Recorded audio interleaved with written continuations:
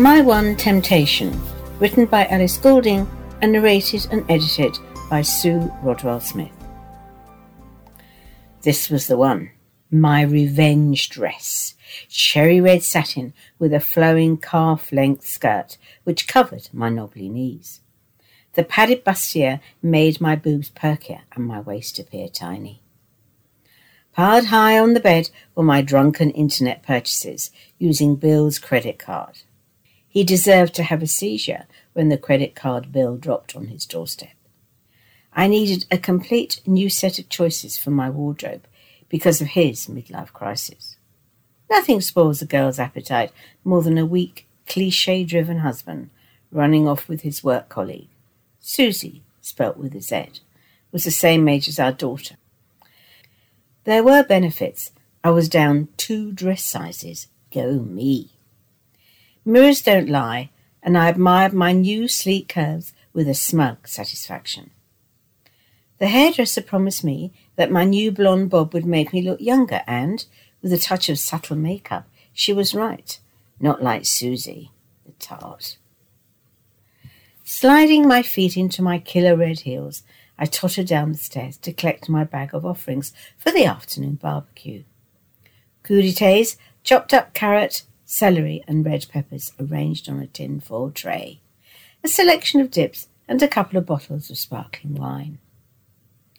Chloe and Derek lived in the house opposite when we moved in 10 years ago. Bill and I always attended their first barbecue of the summer. I refused to give him the satisfaction of missing it this year.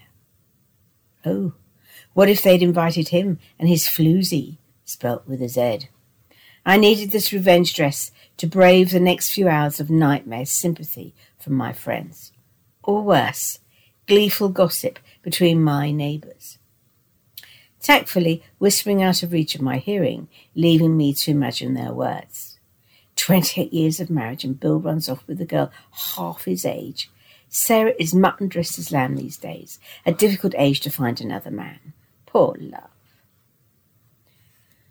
I marched across the road holding my head up high, only to lose my nerve at the front door. My finger hovered above the doorbell. "Did it work?" asked a deep voice. Someone smelling of bergamot was standing at my shoulder. I glanced back. He was young, well, younger than me anyway, although everyone was these days, and his smile made his brown eyes twinkle. He was looking rugged with a 6 o'clock stubble, pecs straining against a plain white T-shirt, an inked angel on his left forearm, and his cargo shorts showcased his muscular calves. The flip-flops on his tan feet revealed a daring side.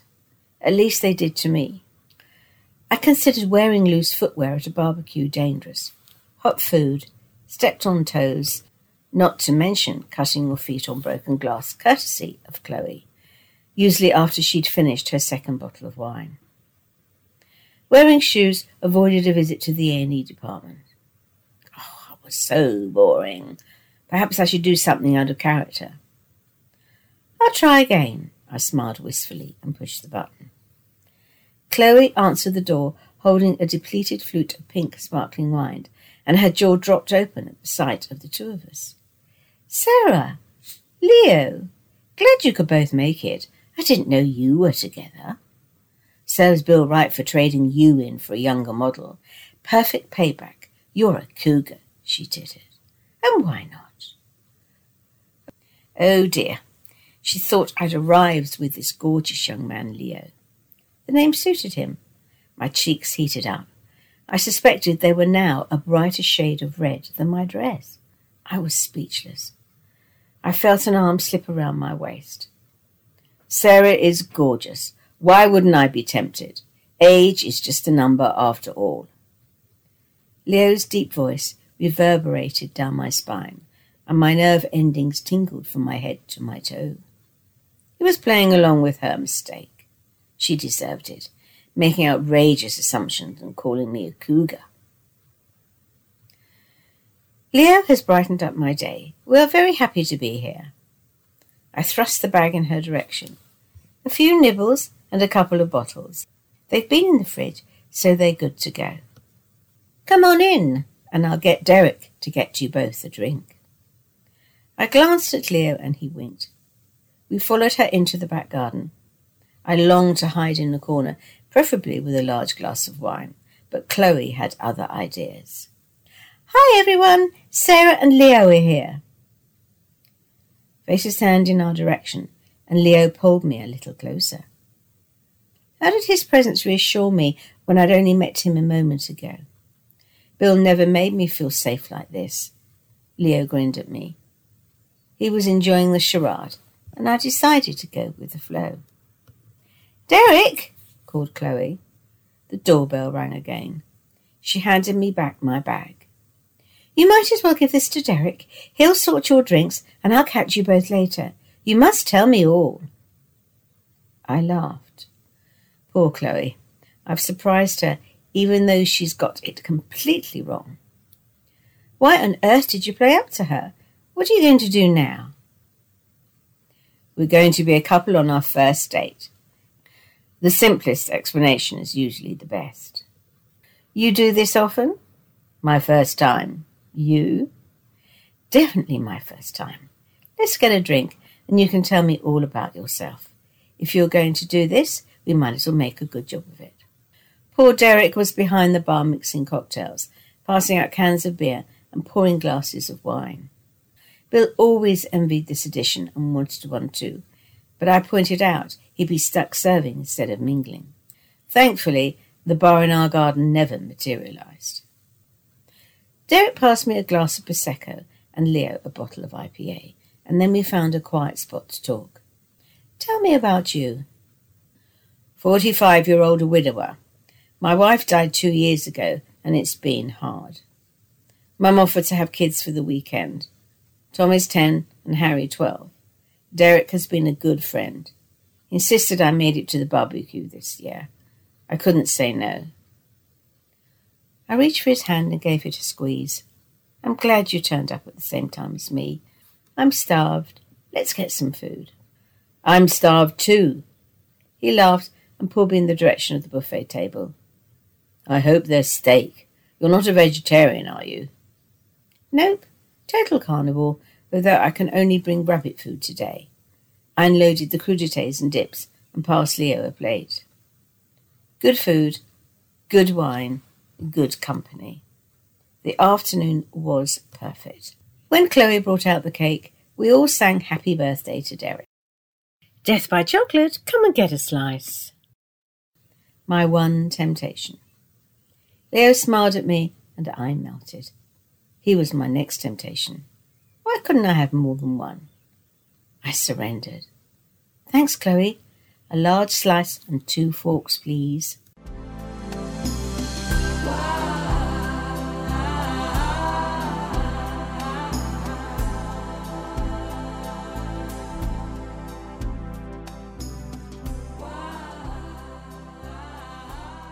Expect the Unexpected was written by Rosemary Emmett and is narrated by Roger Ems. It had been a perfect day with ideal conditions for sailing. The crew of the Ehore, George, Bob, Lee, Pete and Tom, were making their way round the Bay of Naples with its stunning cliffs and buildings perilously perched on what looked like the very edge and about to fall into the sea below. The temperature had dropped to the low 20s and dusk was fast approaching. Lee suggested they should head for the harbour and moor up for the night.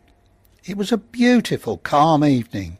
A large orange sun was setting behind them, making them look quite eerie and dramatic. On approaching the harbour, they all noticed a massive luxury yacht towering above the smaller craft nearby. "Wow, that must be someone important and wealthy, judging by the size of that," exclaimed Pete. "We might find it tight getting in there. It makes our 40-footer look like a toy yacht," concluded Pete. Then he added, "Of course it could be the Mafia."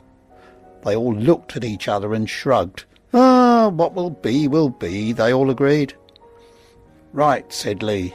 "Let's get our little yacht manoeuvred into its allotted space." As they secured the yacht to the pontoon, their suspicions were confirmed. They noticed their every move was being watched by a menacing character the size of a wrestler. They all said a cheery "good evening," as was the custom among like-minded people, but the greeting was not reciprocated. "Maybe he's deaf or under orders," remarked Bob. Once moored up and plugged into the shore power, it was time to break out the nibbles and the G&Ts. Sitting in the cockpit round the table, unwinding after a hard day's sail, the other boat's crew came and joined them and compared how the trips had been during the day. They were always the first ones in, a good skipper and better crew. All were looking forward to a relaxing meal and a bottle of wine or two in one of the excellent restaurants dotted around the harbour. It was the last evening in this idyllic area. They were returning reluctantly to England the following day. Before leaving the yacht, they secured all the lockers and made sure everything of value was very well hidden. Satisfied all was well, the cabin was padlocked, and they made their way along the pontoon. They were all uneasy, not knowing who their mystery neighbours were. The crew noticed the guard had gone and their yacht was in darkness. They could hear muffled voices as they passed. They agreed not to worry about it and just enjoy the evening. The crew would be paying for the skipper's meal. It was the tradition. They found a perfect restaurant with the added bonus of very attractive waitresses. After overindulging in food and wine, they returned to the boats, staggering like drunken sailors. But something was amiss. The security light was out. Fortunately, they had torches with them. They could see the sliding hatch pushed back, and the washboards had been removed to the cabin. Going below, they faced chaos everywhere. Navigation equipment, VHF radio, binoculars, and charts were stolen. Why? Who? Would they ever find out? "Some rotten so-and-so emptied my whisky bottle and nicked all my fags. What am I going to do now?" complained Bob. Lee immediately informed the police, who half-heartedly agreed to be there first thing in the morning, as it was only a robbery, not a violent attack or murder. They didn't seem to be bothered. They cleared the chaos and made their way to bed, only to hear a yell from Pete. He shook his pillow, there was a clunk, and a handgun fell to the floor. He calmly wrapped it in a piece of old rag and dropped it over the side, and said, "Well, that'll get over any awkward questions when the police come in the morning." The others looked on in disbelief at cool, calm Pete. Finally, they settled, only to be woken a few hours later by screeching tyres, police sirens, and raised voices.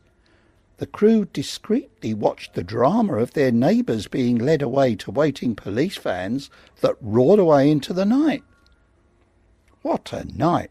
What an end to a perfect holiday! Within a short time it would be daylight.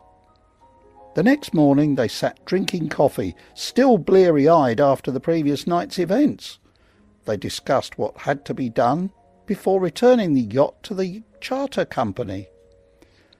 A police car arrived at the last minute.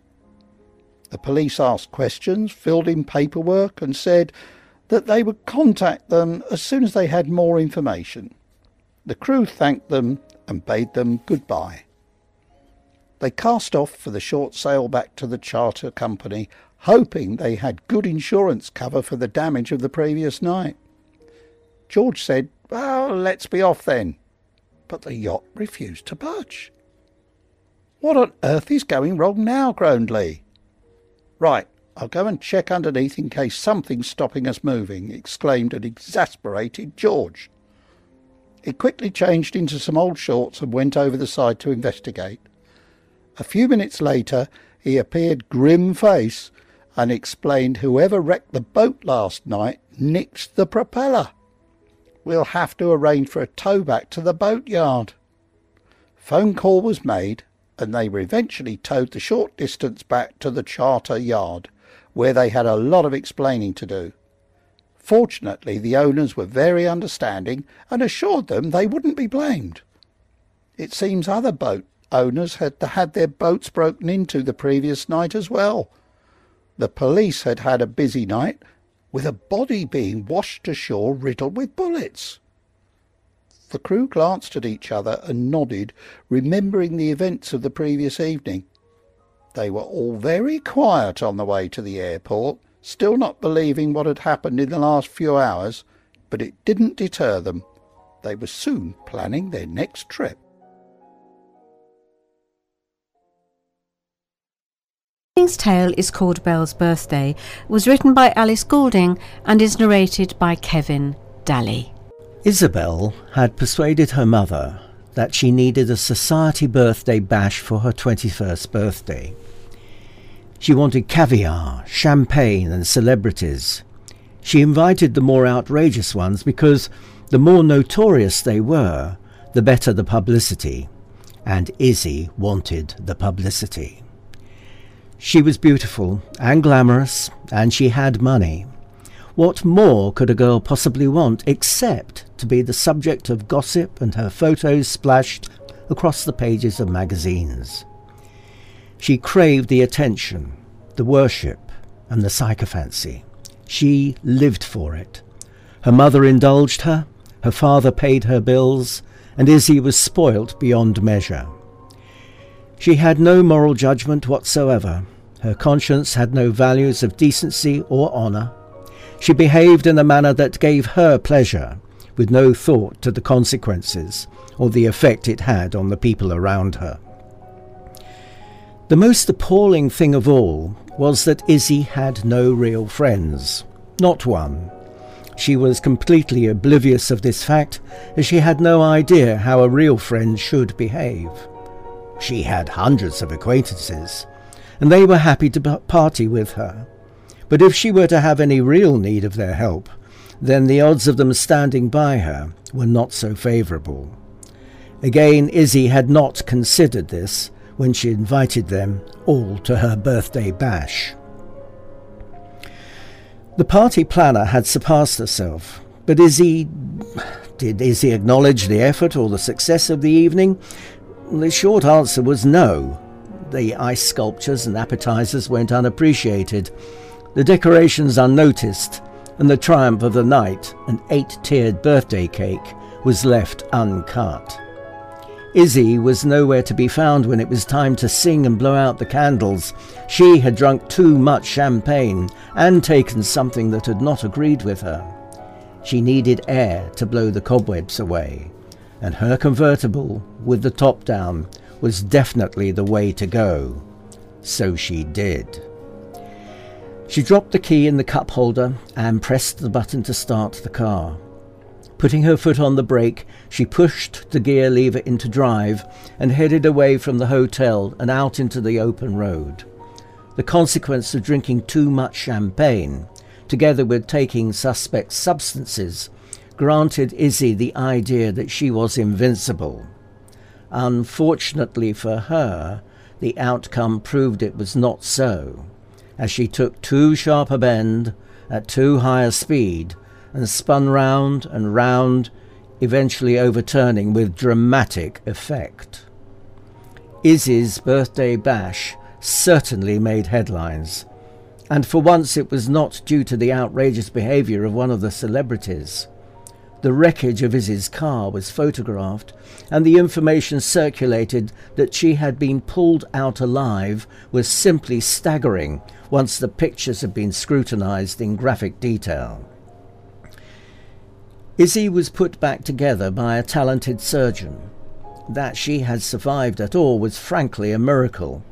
She had received a birthday gift she hadn't asked for, someone who could save her life, but she was unable to appreciate its worth due to her drug-induced coma.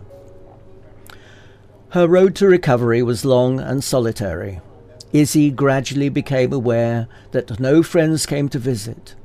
Her mother could barely look at her when they undid the bandages, and had long since made her excuses, indulging her with pretty scarves to hide her scars instead of her company. Her father continued to pay her bills. Izzy at last began to see that being beautiful and glamorous was brilliant fun, until you were no longer. What was left underneath? Izzy discovered that she was nothing underneath. Fortunately, help was at hand in the wise words of the talented surgeon, Dr. Fraser MacDonald, who had saved her. You, Izzy, are a blank canvas. Redesign yourself and be who you would aspire to be. Belle, not Izzy. No one will want to photograph Belle. Her scars are too hideous. No one will want to party with Belle. She no longer knows how to have fun. Belle cannot return to her old life. There is nothing left of it. I think Belle needs to stop the self-pity and help someone other than herself. There are many people who are worse off than Belle, and I will show you what you can do to help them, if you are willing. You can start a new life, a different life, and maybe in helping others you will help yourself. Belle looked up at his words through cutting her selfishness. Whoa. Stop. That was a bit fumbly. It was, wasn't it? Yeah, it was. Okay, we'll start again. So just go, Belle looked up. Okay. Now? Yep. Belle looked up, his words cutting through her selfishness. Doctor's orders? Doctor's orders. Belle started slowly volunteering at the hospital. She played and entertained the sick children, and through their eyes she learned that it was simple things that made you happiest. A hug, a smile, and spending time together. She turned her back on her old life and dedicated it to helping others. She became indispensable and loved by all who knew her.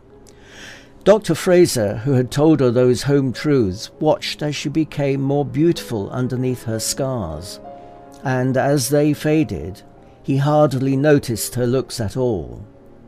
He would bump into her in the canteen and have his coffee with her, pop into the wards she was visiting to give his support, and finally he asked her out.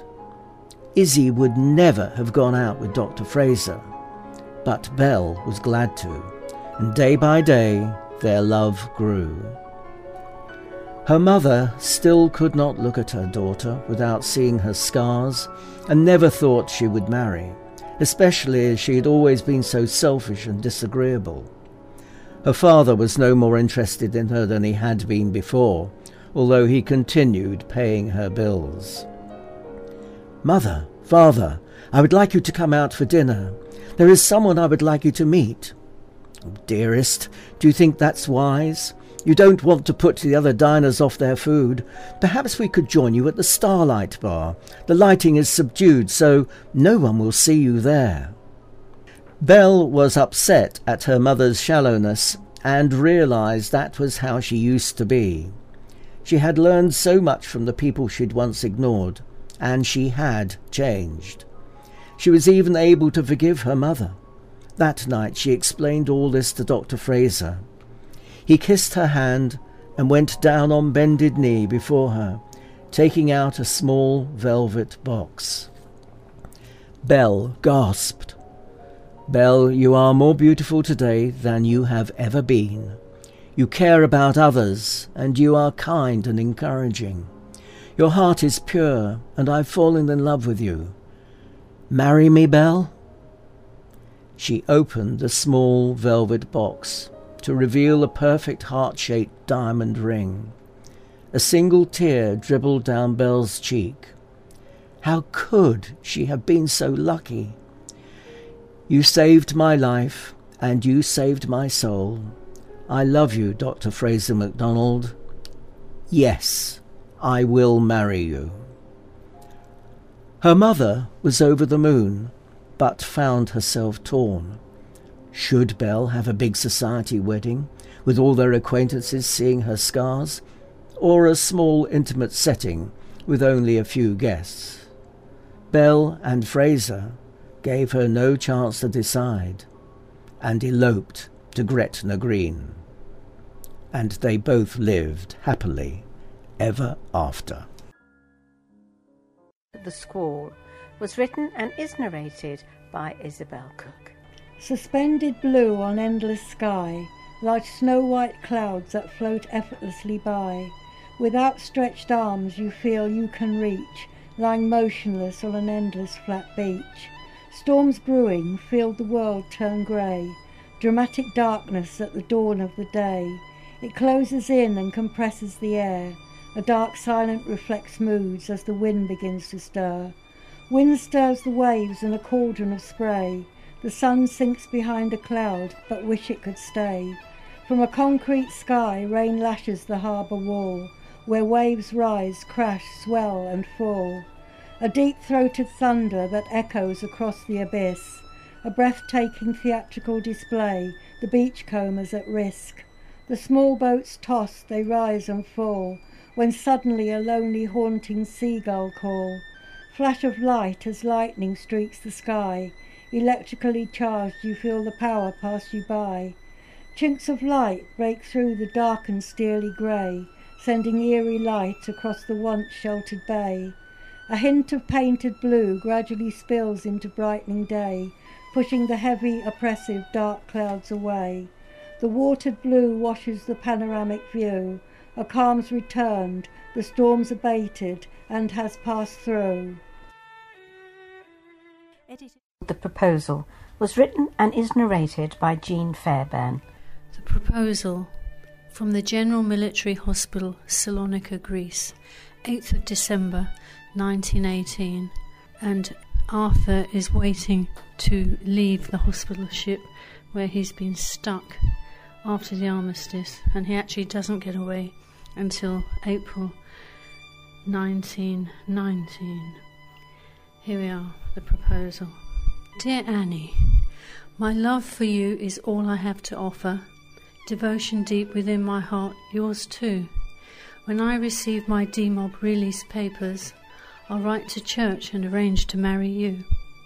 We'll have no funds for fancy frocks or fanfares, but violets and wild primrose picked with care, and pale pink roses perfuming the night air.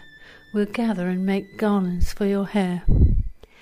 But now I must spend time in convalescing from wounds received at Ypres in 9:15. A shell exploding knocked out all the buildings, and bricks and rubble rained down over me. Since that day my life's been spent appealing against doctors trying to stop me leaving. But now malaria has me shaking in its clutches, caught from mosquitoes swarming in sea rushes. I promise I'll be fit by April springtide, set sail on Magdalene to claim my bride. So hang a lamp that's bright in your topmost window at night. Like the pole star I'll follow its light, keeping it always in sight, to show that my devotion can cross the deepest ocean and bring me safely home to marry you. Fondest love, Arthur, 122nd Heavy Artillery Unit, Cheshire. Safe Landing, and was written by Felicity Radcliffe. It is narrated by Felicity and Kevin Dalley and myself, Sue Rodwell-Smith. So do enjoy and sleep well. Safe Landing. The morning sun found a gap in the heavy velvet curtains, and instantly she was wide awake. On this momentous summer day, her first thought upon waking was the same as on every other morning. She simply had to move out, by the end of the year at the very latest. Annabel Darcy, you cannot begin the 1970s still living in your childhood bedroom, she muttered to herself, padding across the thickly carpeted floor towards her ensuite bathroom. As she filled the marble basin, she reflected that she would miss the luxury of her parents' Holland Park mansion. Far better, though, to slum it with a flatmate in Notting Hill or Bayswater and escape her mother's relentless crusade to marry her off. Carefully, Annabel backcombed her blonde hair, glued her false eyelashes in place, and applied pink frosted lipstick.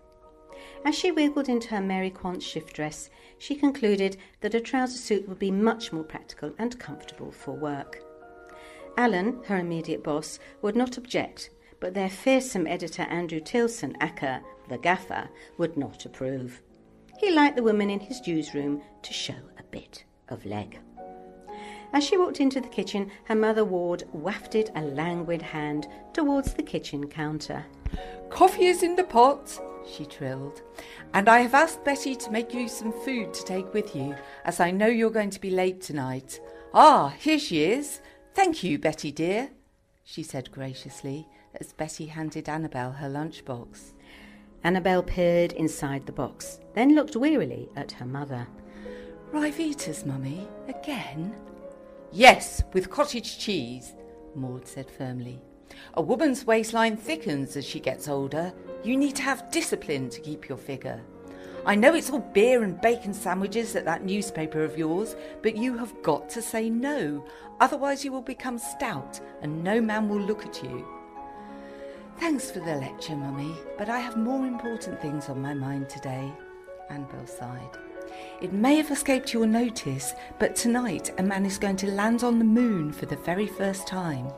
As personal assistant to the picture editor of a major Fleet Street newspaper, I am going to help put the images of this historic occasion on the front page, where millions of people will see them. I haven't got time to worry about waistlines. Darling, you are a secretary who is staring 30 in the face, with no sign of a decent husband. Moon or no moon, the clock is ticking, and if you're not careful, you will be left on the shelf. Mummy, I'm only 26 and the world is changing. I want more from life than walking up the aisle in a white dress and pushing a pram a year later. Her mother smiled knowingly. Pick the right husband, Annabel, and he'll hire someone to push the pram for you. You won't have to lift a finger. To Annabel's relief, their conversation was interrupted by her father Aubrey, who rushed in, red-faced and flustered. Maud! I need you to help me find my new blue tie. Betty must have rearranged my wardrobe. I can't see it anywhere, and I'm due at Westminster in an hour. The car's already on its way to pick me up. Morning, darling. Who finished distractedly noticing his daughter and giving her a peck on the cheek. Morning, Daddy. I've got to go. Mind you don't lift a finger now, Mummy, called Annabel cheerfully, shoving her lunchbox into her bag as she left the kitchen. On the Central Line heading east, Annabel reflected on her mother's words. Maud's comments about her waistline were water off a duck's back, but 4 of her words had struck home. You are a secretary. Annabel had hoped that her shorthand and typing skills plus her excellent contacts would help her break into news reporting, but all her efforts to land a job as a junior reporter had so far been in vain. She knew that she was valued by her boss, but to his colleagues in the newsroom, she was just one of the invariably attractive women who brighten the place up and perform the tasks that the journalists, most of whom were male, considered to be beneath them. As far as the hacks were concerned, she was fine, just where she was. Annabel's spirits lifted once she got off the tube at St Paul's and took her favourite route to the office. As she turned into Fleet Street, she experienced the familiar sensation of being right at the centre of things, in the place where the news were gathered, embellished and packaged up for consumption by the eager masses. To be part of the daily adrenaline-fuelled frenzy of publishing a national newspaper was the biggest rush she had ever known, particularly on a day like today. Briskly she walked across the crowded newsroom, which was full of men yelling into their phones and marching around imperiously on supposedly vital missions. At the picture desk in the far corner, her boss, the notoriously blunt Yorkshireman Alan Postlethwaite, sat in his habitual fug of cigarette smoke, poring over a transparency on a lightbox. Post has just arrived, Alan muttered gruffly by way of a greeting, indicating a teetering pile of letters, newspapers and magazines on Annabel's desk. Sort it out while I'm in the editorial conference, then I'll brief you on today. With that, he wandered off to the conference room, notepad in one hand and fag in the other. Annabel watched him go, reflecting that despite his brusque manner, which some people wrongly interpreted as rude, she would much rather have him as her boss than the gaffer. So in conclusion, Andrew Tilson barked at his editorial team, there's only one story that matters today. I don't care if the bloody Craig twins escape from prison. The moon landing goes on the front page. I want our coverage to blow every other paper away. Alan, I don't need to tell you that your pictures are key to making this happen. Do not, I repeat, not balls this up. Right, that's it. Bugger off, all of you, and get to work. Yes, Janet? The gaffer folded his arms and glared at his fashion editor, who had raised her hand. "We haven't talked about the angle I'm taking," Janet began. "I've put together a piece on futuristic, space-age outfits." "I don't give a rat's crap about your space-age outfits," yelled Tilson. "Just write whatever shit you women like to read about and leave me alone." "If you don't care about my work," shouted feisty Janet, "why do you invite me to the editorial conference?" "I don't know why I employ you, let alone allow you in this room," roared the gaffer. "Now get out of here before I fire your bony arse." Knowing when to cut and run, Janet hastily left the room. Alan finished briefing Annabelle, then reached for his phone. "Right, I need to call the agency and find out when they're wiring the pictures through. Pop out and get me 40 number 6 and the bacon sandwich, would you? Get one for yourself too, it's going to be a long day." "Thank you, Alan. I'm ravenous." Annabelle grabbed her purse and headed off to the cafe and the corner shop. When she returned, Alan was sitting at his desk looking terrified, his face deathly pale. Pushing his bacon sandwich to one side, he lit up and exhaled a despairing plume of smoke in Annabelle's direction. "Whatever is the matter, Alan?" inquired Annabelle. She had never seen her boss look scared before. "Afraid of naught, me," he had boasted on numerous occasions, particularly after several pints of beer. This time was clearly different. "I just got off the phone to the agency," he began. "The cameras are down. A major technical malfunction, whatever the sodding hell that's supposed to mean. The upshot is that they will unfortunately be unable to wire us the close-ups of the moon's surface that we need to put on the front pages of our fine newspaper this evening, on pain of death. So you and I, my dear, need to hit the phones right now and hire another agency, otherwise we're finished." Alan handed Annabelle a crumpled piece of paper covered in hastily scribbled names and phone numbers. "I suggest you get dialing and use all that posh charm of yours to work us a miracle." An hour later, it was clear that the miracle was not going to happen. All the other agencies had signed exclusivity agreements with the paper's Fleet Street competitors, so there was no way to obtain the close-up photos of the moon that the gaffer was expecting. "So what do we do now, Alan?" asked Annabelle. "What I do right now," Alan sighed, "is to go and see Andrew Tilson and explain what has happened and fall on my sword. Now after they've fired both of us, we go to Elvino's for lunch, get roaring drunk, and afterwards leave Fleet Street forever. You go off and marry some chinless wonder, and I spend the rest of my days taking pictures of fates at the Batley Chronicle." Annabelle thought about lunch at Elvino's and suddenly had an idea. "Alan, wait a moment. Don't do anything hasty." Grabbing her lunchbox from her bag, she opened it and pointed to the contents. "See these Ryvitas?" "Never eaten the buggers. But, yeah," Alan growled. "What's your point?" "If you look closely, you will see that they have these little sort of craters on the surface," Annabelle explained. "I thought that if we could get our own cameras on them, blow them up a lot, and perhaps get the art department to do some work on the result, then with a bit of luck..." "They'd look like the craters of the sodding moon?" Alan stared at her, his face a picture of incredulity. Then he laughed. "Annabelle, you're a bloody genius. I think you might just have saved both our jobs. Let's give it a try, but not a word to anyone, mind." Later that night, the first edition of the next day's paper went to press, and Andrew Tilson, in a rare display of geniality, walked around the newsroom to congratulate his editorial team. "Great job, Alan," he beamed. "Your pictures are outstanding. The quality was much better than I expected." "Thanks, Andrew. I couldn't have done it without Annabelle, though."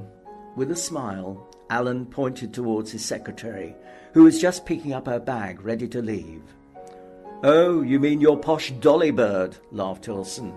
Best you take her to the Cheshire Cheese for a few drinks, if she's done a hard day's work. Actually, I think she deserves more than that by way of a reward, ventured Alan. To be frank, she's wasted as my secretary.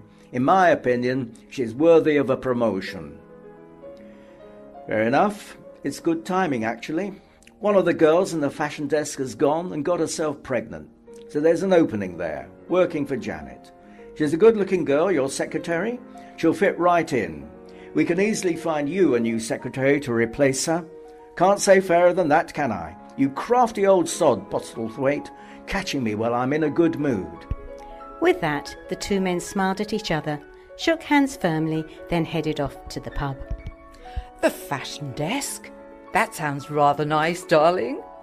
Maud smiled at her daughter sitting opposite her at the kitchen table. Will the designers give me any free samples? Let me know if they have anything in my size, but none of those dreadful hippie caftans, please. They won't do at all. I don't care about fashion or free samples. I want to be a news reporter, Annabelle retorted through gritted teeth. Her mother, though, was oblivious, immersed once again in her copy of Harper's Bazaar.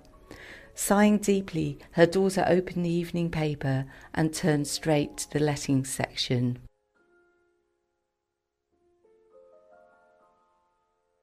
Author's note. The bit about the Ryvitas is actually true. A newspaper really did put a picture of a Ryvita on its front page and passed it off as the moon. Back in 1969, technology was rather limited, so they had to improvise. The rest of the story is a product of my imagination, although a fictional version of a certain household name does make a cameo appearance. As some of you know, my late father was a Fleet Street journalist for more than 20 years. He also used to deliver lectures to police forces and schools on journalism and press relations. At every lecture, he would place a packet of Ryvitas on the desk in front of him to remind the audience not to believe everything they read in the newspapers. That's why, when the judges of the writing competition presented me with a parcel of Ryvitas to show how much they had enjoyed the story, it was quite an emotional moment for me. The judges said they found the story truly amusing, which was great, but I was also trying to say something more serious about what a sexist world it was back then, and how young women were held back not only by men, but by other women, in this case Annabelle's mother. We're not there yet, of course, but progress has definitely been made. I hope you enjoyed the story. Let me know if you have any comments. Felicity Radcliffe.